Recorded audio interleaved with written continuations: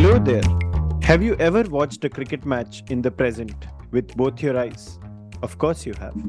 While doing so, have you suddenly experienced a whole new third eye on you? Or should I say, in you? I'm talking about the mind's eye, dear listeners. The eye that activates the parts of your brain which work to store memories. The eye that sends your mind on a roller coaster ride into the game's sometimes silly, sometimes awe inspiring past, and sends it back to the future as you are left to ponder the what could be and the what could have been questions. That is the plight, nay, pleasure, bestowed upon the two of us, your hosts for Heads and Tails. That's the cue for me to welcome my co host Nitin, the Knight Rider of 90s cricket, the word meester beyond control. When cricketers from the last 30 odd years forget how many Player of the Match awards they won, or what kit they wore in what tournament, they call up a paid helpline helmed by Nitin, and they get the right answer with a side of nonchalance. Hi Nitin, how have you been? Hey, Chopper Nose, thanks for that very gracious intro. I really wish players would pay me for telling them their stats and for the colors of the jerseys that they were wearing in the 90s. You call me the Knight Rider, and I'm going to throw back a 90s reference at you. If I'm the Knight Rider of 90s cricket, then that makes you the Street Hawk of 80s cricket. Yeah. And interesting call out there with the third eye and all of that. I think that makes us the third umpires of cricketing podcasts. I think that's a good place to be. Yeah, and what's been up in the IPL? The IPL continues to rumble along, and there is a proper logjam as I look at the leaderboard right now, with Gujarat Titans sitting pretty at the top with 6 wins out of 8 games. But then you have 5 teams that are tied on 5 wins after 9 games. That's Rajasthan, Lucknow, Chennai, Bangalore, and Punjab. We are recording this soon after Lucknow managed to lose their game against Bangalore, a very low-scoring affair at Lucknow. And that's on Monday night. And we also had a couple of very, very high-scoring games on Sunday where 4 scores of 200 was scored across 2 matches. So yeah, you're having a wide variety of games here, as we spoke about last week as well. High-scoring games, low-scoring games, some questionable quality of cricket, some great performances as well in the middle of all of that. But that's where we are. It looks like the Delhi Capitals probably are out of it at this stage, but someone told me they have a mathematical chance of still making it. Every other team still very much in the hunt. Wow, interesting times indeed. Over in Pakistan, New Zealand are nearing the end of their white ball only tour. Their severely depleted team very admirably kept the host down to a 2-2 result in the T20 series, but have fallen behind the 8 ball in the ODI series, losing the first 2 matches with only 1 to go in the series. The one hilarious thing that happened was when the umpires had a bit of an inkling after the first over of the second match that the 30-yard circle was not 30 yards on all sides of the pitch, possibly because the final pitch was decided at the last moment. And that led to them remarking the 30-yard circle. Can you tell me a recent match where you remember something similar happening? Oh, I in fact don't. I think this is the first time I noticed the 30-yard circle being remarked during the course of a game. In September of 2019, West Indies versus Australia women's T20I was happening at Barbados. And that was interrupted in a similar manner because the inner circle was too deep. It's 25.15 yards for women's cricket. But if I remember correctly, the ground staff had put it at 30 yards, which is obviously the measurement for men. And they had to redo it and restart the match. And I think you're right with the reason you came up with for why this might have happened at the last minute change to the pitch. Coincidentally, I was listening to this wonderful podcast where Sidwi was talking to Henry Olonga. This is the 81 All Out podcast, where Olonga talks about a tour of Pakistan that happened in 97 that he was a part of. And on the morning of the test match, I think a couple of hours before the start of the test, the pitch was changed from a bald, typical Pakistani pitch to one that had a lot of grass and was unprepared. The grass had not been cut. I'm sure that, of course, was a test match. So there probably was no need for a 30-yard circle to be marked. But that's a famous test match. It's the move actually backfires on Pakistan. Yeah. And Olonga ends up leading Zimbabwe to a famous test win and a series win as it transpires in Pakistan. So yeah, interesting callback. There's also an Australia tour of India, I think in the 60s, when the Australians actually alleged that the Indians had changed the pitch overnight in the middle of a test. Yes. I mean, how is that even possible? Like, can't you? I mean, there must definitely be a way to prove this, right? Like, because the TV cameras and everything are placed in a certain place. Suddenly, everything seems to have 60s. moved, a few yards to the left. I still believe it must have been televised. There's been enough people at the ground to make out the difference. But yeah, this ripe material for a novel on cricket where this kind of shenanigans happen. Yeah, indeed.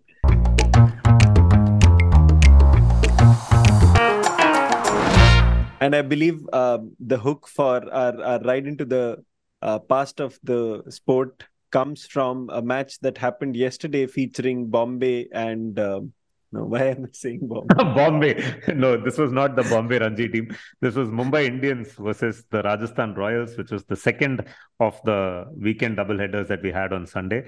As I mentioned, all high-scoring games. This too was a very high-scoring game. Going into the last over, Tim David of the Mumbai Indians needed to get 17 runs of Jason Holder. And how does he finish it? He finishes it off with 3 consecutive sixes of the first 3 balls of the 20th over. All of them floaty full tosses that were pretty much asking to be hit, must be said. But Tim David, the Singapore-born Australian star, doing his bit for the Mumbai Indians and finishing that game off.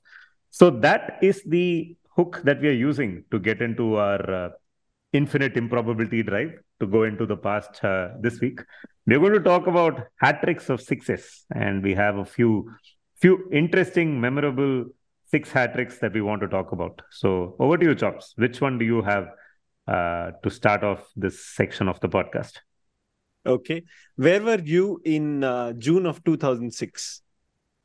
I was, I know, I in fact know which one you're going to talk about. So I can tell, I remember vividly what I was doing in June 2006. So this was, the summer vacation between my, having finished my engineering college and before I was going for my MBA. There were these 2 months where I was pretty much, chilling at home with absolutely nothing to do, watching some wonderful cricket. And during that time, you had India touring the West Indies, which is perfect because as a 19, 20-year-old kid, you want to stay up all night until 3 a.m., 4 a.m. And India playing in the West Indies is a perfect excuse to stay up. So that's what I was doing in June 2006. I was up there watching. And please tell us what happened on that day when I was watching, Chops, and when you were watching.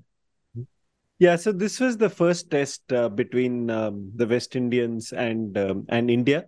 And West Indies was, of course, probably at the start or somewhere near the start of their terminal decline. But even then, for Indians to win anything in West Indies carried a lot of value, a lot of weight. And this was supposed to be the last test at the Antigua Recreation Ground, or the REC as it is nicknamed. All future international cricket in Antigua was to be hosted at the new stadium, named in honor of Sir Viv Richards. Of course, that new stadium came up a cropper, and Test cricket did return to the ARG later. India was under Rahul Dravid as skipper, and they batted first and scored just 241 on a not so easy pitch. The West Indians replied with 371, and the pitch was clearly easing out. And instead of folding up quickly under the weight of the 130-run deficit, India went big. Wasim Jaffer, the Bombay opener, led the way with a classy 212. And at one stage, India was 419 for 5 when the young Indian wicketkeeper with a long mane of hair on his head, MS Dhoni, walked to the batting crease to do some pretty old-school declaration batting. He set the cat among the pigeons with a 52-ball 69, 4 fours, 6 sixes, and 3 of those sixes were consecutive ones of a lesser-known left-arm spinner from the West Indies called Dave Mohammad. And those are the 3 sixes, that I'm going to talk about. Hit late on day 4 as India pushed for a declaration. The commentary that I remember hearing on this test was by this ex-New Zealand captain, Jeremy Coney, who was pretty amazing with his words, especially for these 3 sixes. The first 6 is a proper helicopter shot, and Coney has his mind blown. It's perhaps the first time he's seen it, and it's a full ball on leg stump. It's hit high and mightily over long on. even as it appears for a brief moment that Dhoni has yogged himself while trying to come down the track. And the follow through, Kohli refers to it as the double wind up. He doesn't call it the helicopter shot. He just calls it the double wind up. And the Which second is a one, great way. Which yeah, is a great way to describe the helicopter shot, because the bat actually goes around in two distinct circles. So yeah, indeed. And earlier, a similar shot, not the double wind up, but a similar shot, he had called it the violent circular twirl that an international axeman would have been proud of. So he's really getting into it. The second six of the hat trick is a similar one, but he's nowhere near Yorking himself. He has his arms going through the shot very nicely, very properly, and the cameraman makes a sorry attempt to follow it. And Kohli's exasperation is very clear at what happens. He calms himself down by saying that the ball has just left the suburb. And the third one again has Dhoni skipping down the track, but the length is even shorter. He adjusts quickly and goes for a batted agricultural hoik, which sends the ball near the prison that is adjacent to this ground in the backward square leg region. And this is the very same prison where Sir Vivian Richards' dad worked as a warden for many years. And it's almost like the ball has been sent to jail for what it was doing. And then there's a postscript to this hat trick of sixes. The next ball is an attempt by Dhoni to slog sweep another six.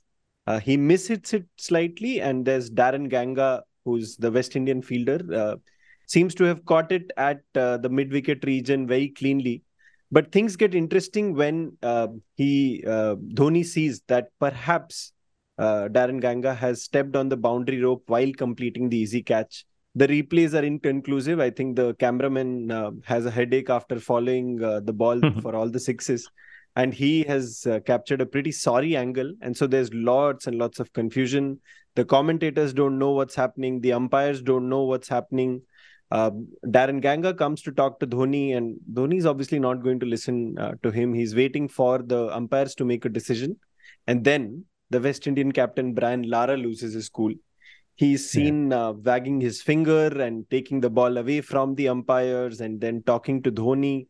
And Dhoni is calm. Dhoni knows by now that India has pretty much done what it needs to do for the declaration. The cameraman then pans to the Indian dressing room where there's Rahul Dravid, the Indian captain, and Virender Sehwag, who are clueless.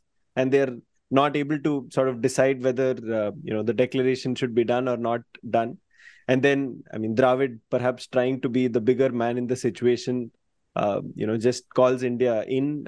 He's ready to declare. And by that time, the commentators also inform us that Dhoni has taken the fielder's word. And Dhoni has been registered in the scorebook as Scott Ganga bowled Mohammad for his 69 runs. So the decision was reversed because the fielder was Ganga. What is it with Dravid and controversial declarations? I know. But it's also typically West Indian, right? Like they've always been known, or at least back then, were known to play the game in the right spirit. And I'm sure, so probably Darren Ganga did not actually step on the boundary line. And I remember seeing those replays bleary-eyed at 3 a.m. that night. And it was late in the night. You're waiting for the declaration. It's coming at some point. Are they going to put West Indies in? Maybe get a couple of wickets before you can go to bed. That's what you're waiting for. And then this lengthy break in play. I remember it going on for a really long time, and then eventually the declaration happening. You asked me about what I was doing. What were you doing, Chops, when you were watching this game? I was probably in the first year of my engineering. And very similar to you, needed some reason to stay up all night, and nothing better than cricket in the West Indies, because the Antigua ground was famous for the atmosphere it created, and this one, the Wasim Jaffer innings, was something that I really enjoyed. India went on to do a very, very admirable job of pushing hard for the win. They fell just short, sadly, as the last day, the tensest day of the Test match, ends in West Indies being 298 for 9. I remember Srishant bowling the last over. Fiddle Edwards was the batsman, and he manages to keep it out. I think he had 5 balls to get Fiddle out in the last over or something of that sort. Or maybe I'm misremembering. I think it was more than a couple of overs that number 11 had to play out, but West Indies Yeah. holding on. And they came close to winning the second test as well, where I Yeah. think West Indies were 8 down or maybe 7 down towards the Yeah. close of play. Eventually, India winning that series, of course, with a famous win in the fourth and final test. But frankly, Yes. by then, it was a win in the West Indies, but it wasn't a win against a great West Indian side. So, Yeah. yeah. Yeah. But this test and this Dhoni knock is something that I remember fondly. He had already shown his true colors by then, multiple hundreds in the white ball scene. But some of the six hitting, in this test was absolutely mind-boggling for just the sheer power he generated through the ball. Yeah, indeed.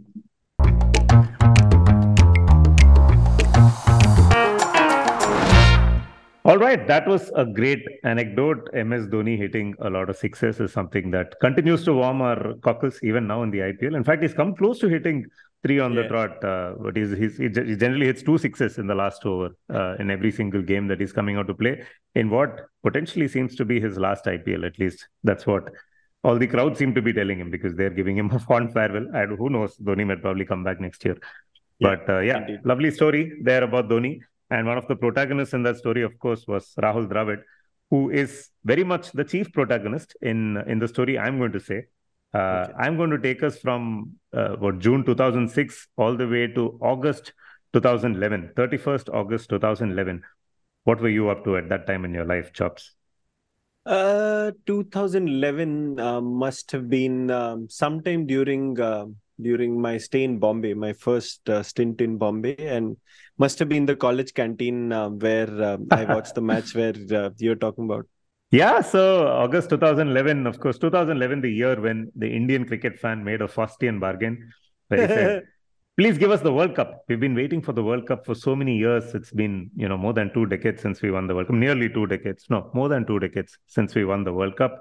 Give us the World Cup and we'll give you everything else. So the cricketing gods gave the Indian cricket fan the World Cup, and in return, gave him 8 consecutive overseas test match defeats, ignominious defeats, followed by a home series defeat against England as well in the next 12 to 14 months. A very forgettable time in Indian cricket. I remember exactly what I was doing. I was working at ESPN Cricket Info in the thick of things, covering cricket. And I was, in fact, doing ball by ball commentary on this fine day, on the 31st of August 2011, when India were playing a one-off T20 match sandwiched between their 4-0 test drubbing against England and what was soon to become a drubbing in the one-day series that followed as well. And though this was after, the IPL had been around for a few years and India were, of course, had won the initial World T20 and all of that, despite all of that, the BCCI had not sent a specialist T20 team to play this particular match. So the one-day team was basically a makeshift T20 team, and they were going to play England in this T20 game because it was a one-off. It was happening at Manchester, I believe, Old Trafford. And India had a couple of debutants. One of them, a young Mumbai batsman who is still in the news, not so young anymore, but still smashing it in T20 cricket. That's Ajinkya Rahane. The other batsman who made his debut for India that day was Rahul Dravid. Out of the blue, years after he had last played a one-day game for India, and after having, famously elected not to play T20 cricket ahead of that initial 2007 World T20, and having not played any limited overs cricket since 2009, suddenly Dravid was back in the thick of things because India were really, really struggling on that tour. The only batsman who seemed to be getting bat on ball and scoring a lot of runs, he scored 3 wonderful centuries in the Test series defeat as well, was Rahul Dravid. And he was requested to stay back and play the limited overs leg, which Dravid, of course, as he always does, agreed to do. But he also then went on to say, okay, I'm announcing my limited overs retirement at the end of this series. So please don't keep calling me for limited overs cricket. It was a very strange time in Indian cricket. And but as it transpired, the two debutants, Rahane and Dravid, ended up putting the best partnership for India in that match. With Dravid coming out to bat after Parthiv Patel had opened the innings along with Rahane and fallen by the wayside. So really strange match, as we were saying. So Dravid walks out. He's doing his best to try and, get with the thick of things. The elbow is still high. He's doing his best to try and play those big shots. Early in his innings, there's this attempt to swipe Stuart Broad through mid-wicket, where he, misses the ball and it goes through to the keeper. And he keeps trying. He later steps out of the crease, tries to hit Graham Swan over the offside, inside out, misses the ball, and the wicketkeeper misses the ball as well. So he escaped. He escapes from being stumped. That innings is going nowhere. And then suddenly there is this big, burly, portly bowler called Samit Patel, who comes on to bowl some left arm spin. And suddenly Dravid has smelt blood. And he starts going after him. And he pulls off 3 magnificent sixes, which literally came out of nowhere. Very, very famous shots.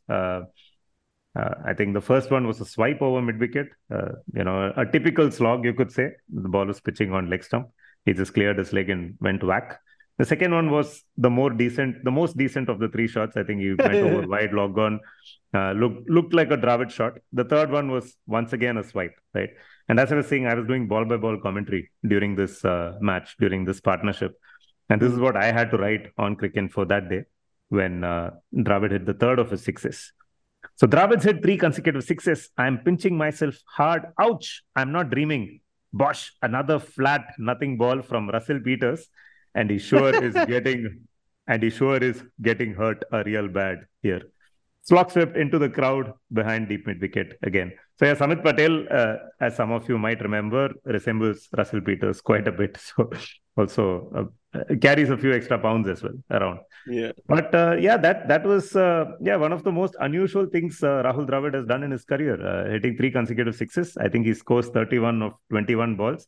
And that innings is the expanse of his entire T20 career. He makes his debut, scratches around for a while, slowly gets the experience of being an international cricketer in this format, picks up the tricks of the trade, finishes off with a bang, 3 big sixes, and then gets out. I think he drives Ravi Bopara into the covers and walks off after having played that wonderful little cameo.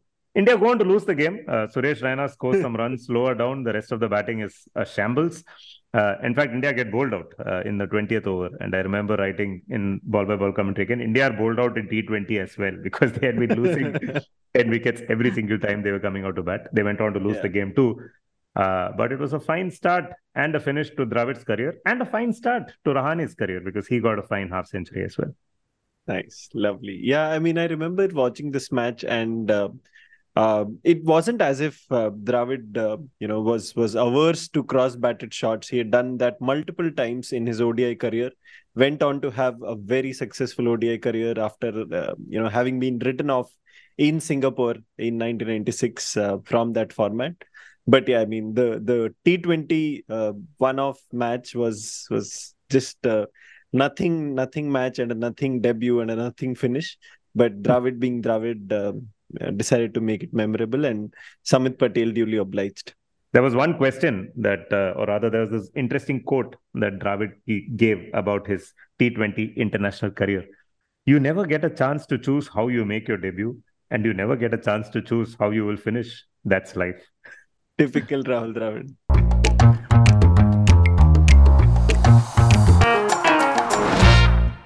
All right, that then sets us off to July of 1990. This is the first test of a test series between England and India. And this test happened at Lord's.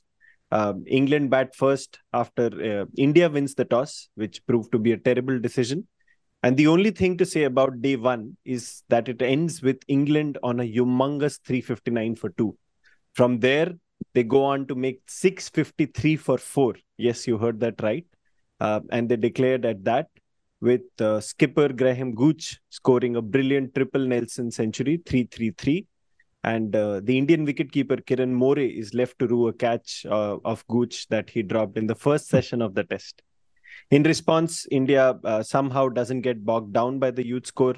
Ravi Shastri scores an even 100 as the opener. Skipper Azhar dazzles the scene with 121 of just 111 balls. Even so, India are struggling to avoid the follow-on. More so after they lose their 8th and 9th wicket at 430, a full 223 runs lesser than the English first innings score. Nitin, what were you doing in July 1990? Which class were you in? I must have been in UKG, I believe, upper kindergarten. Yeah, I wasn't watching this game.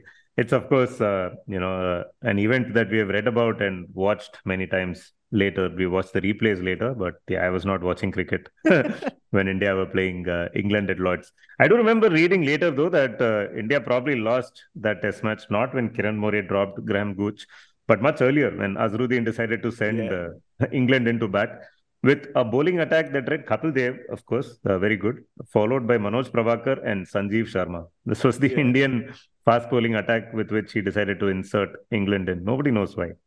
And Bishan Singh Bedi was the Indian team manager at that time. They didn't have coaches back in the day, and he promptly distanced himself from that decision. So yes, back to Lords, where Kapil Dev is out there, and he has for company number 11, Narendra Hirwani, the Indian bespectacled leg spinner, and he was at 0 of 1 ball. Now Narendra Hirwani is someone who would be at number 11 in a team of number 11s. And Kapil decides to take note of this, takes matters into his own hands. And the bowler to suffer from the 6 streak is off spinner Eddie Hemmings. So this is the start of a new over. The first 2 balls are defended calmly, but it's really the calm before the storm. The next 2 are full and sort of flighted. Kapil is up to the challenge, dances down the track and deposits them beyond the boundary for 6s. Pretty much over the bowler's head. The first one you can say straight long on, the second one is wide long on. And on the commentary is Richie Beno. He of 100% minimalism, and he lets the cheers of the crowd take over and then just says a few very specific words. Yeah. And accompanying him on commentary is Kapil's friend as well as foe at times, Sunil Gavaskar, who is already spellbound. He's only able to voice out adjectives and not even full sentences. And the third 6 is the best of the lot, as per Richie Beno. It goes past the man at long on like a doodle bug. That's what he says on commentary. It's a flat 6, and Kapil didn't even have to get down the track this time. He's just hitting it from the crease, and it's creamed for 6. That's the first time I heard the word doodlebug, and I had to go and check in the dictionary what it actually means. It means something like a low-flying cruise missile or something, which is a very good description for the shot that Kapil hit. And when Kapil hits those 6s, they are proper golf swings, right? Like he later went on to play a lot of golf after his cricketing career ended, but the signs were already there. Yeah. Interesting you mentioned golf. I have a golf anecdote at the end of this, which I'm going to get into. The fourth one is finally a cross-batted shot. All 3 of them were proper straight batted 6s, but the fourth one is a cross-batted shot. It's more flighted, just short of being full. And Kapil has to take a deliberate longer stride down the ground. He plants his foot down and then hoiks it over the leg side, turns around to the dressing room balcony where everyone is standing and clapping and admiring the courage, which is just on the right side, of the line separating courage and foolhardiness.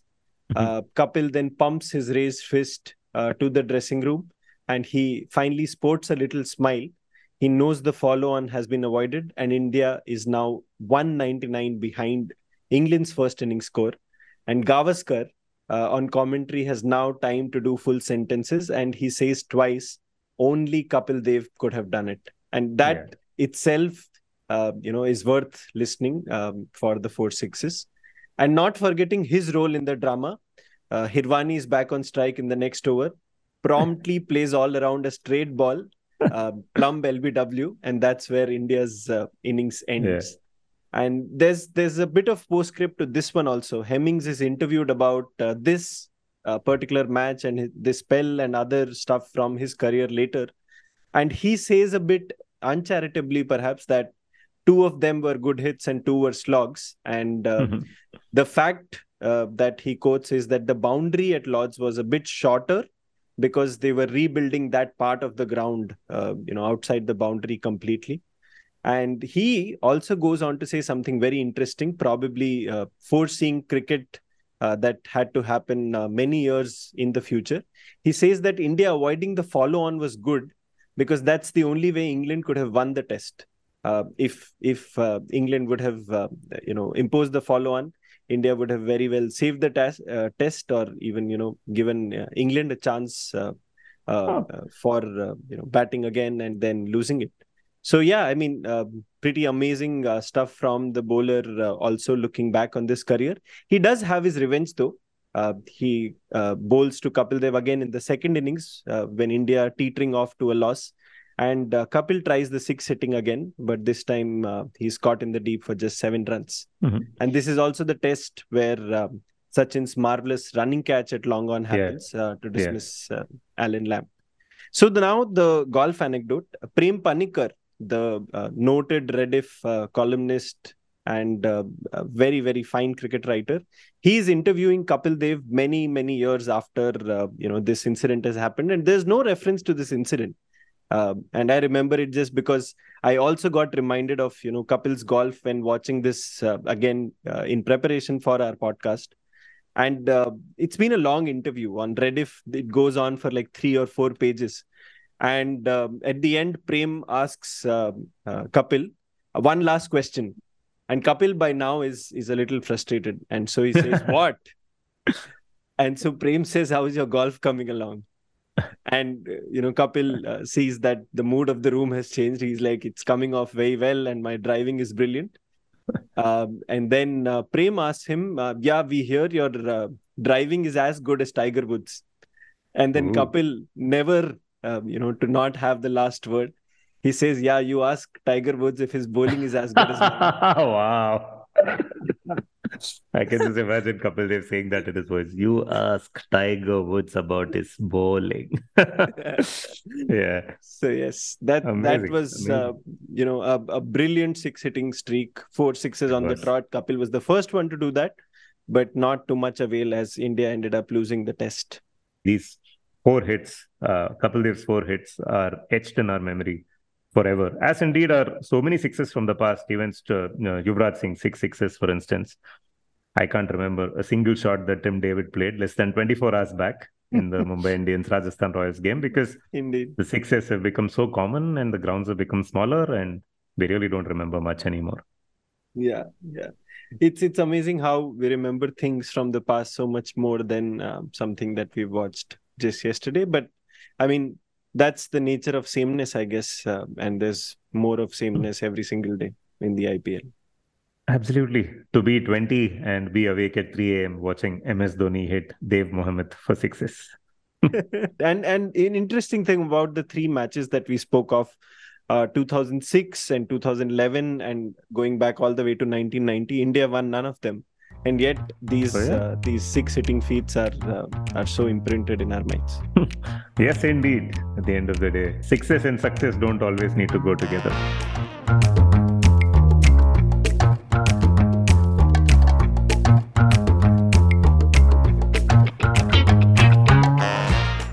All right, that's been us on the Heads and Tails podcast. A wonderful journey into the past, looking at hat-tricks of sixes. We'll be back in a week's time doing this one more time, and hopefully we'll have equally fun stories to share next time as well. In the meantime, do let your friends know about this podcast. Ask them to leave a rating for us. Please leave a rating for us yourself so that helps us get discovered by more people. Until next week, it's bye-bye from Nitin and Abhishek. Bye. Bye-bye.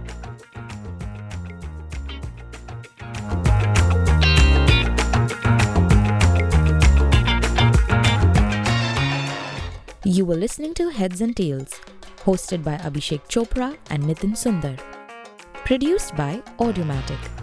Producers for Audiomatic, Rajesh Tahil and Avdoot Khanolkar. Assistant producer, P. Akash.